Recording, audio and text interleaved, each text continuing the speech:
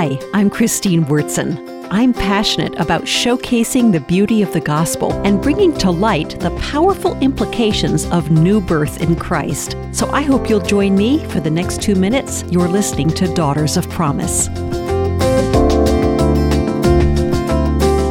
If I went in my drawer and grabbed an old journal and decided to share a page with you, after reading it, you'd probably ask me this question: Christine, when did you write this? And what was happening in your life at the time? You'd ask me because the context is everything. While the whole Bible is inspired and infallible, God used the pens of men to compose it. They are from different places, different times, and possess different personalities and stories. To fully appreciate and connect with what they are writing, it helps to know each writer better. Was he a type A personality or a contemplative?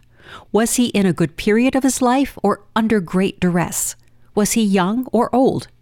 Knowing the answers, if they are available, means that I can feel comforted when I am experiencing the same circumstances as the author. His words will mean more even though we are many centuries apart. I won't consider the Bible just a history book. The authors can be embraced as a spiritual family member. Their lives and stories are my personal history. Truth is always meant to be a heart thing.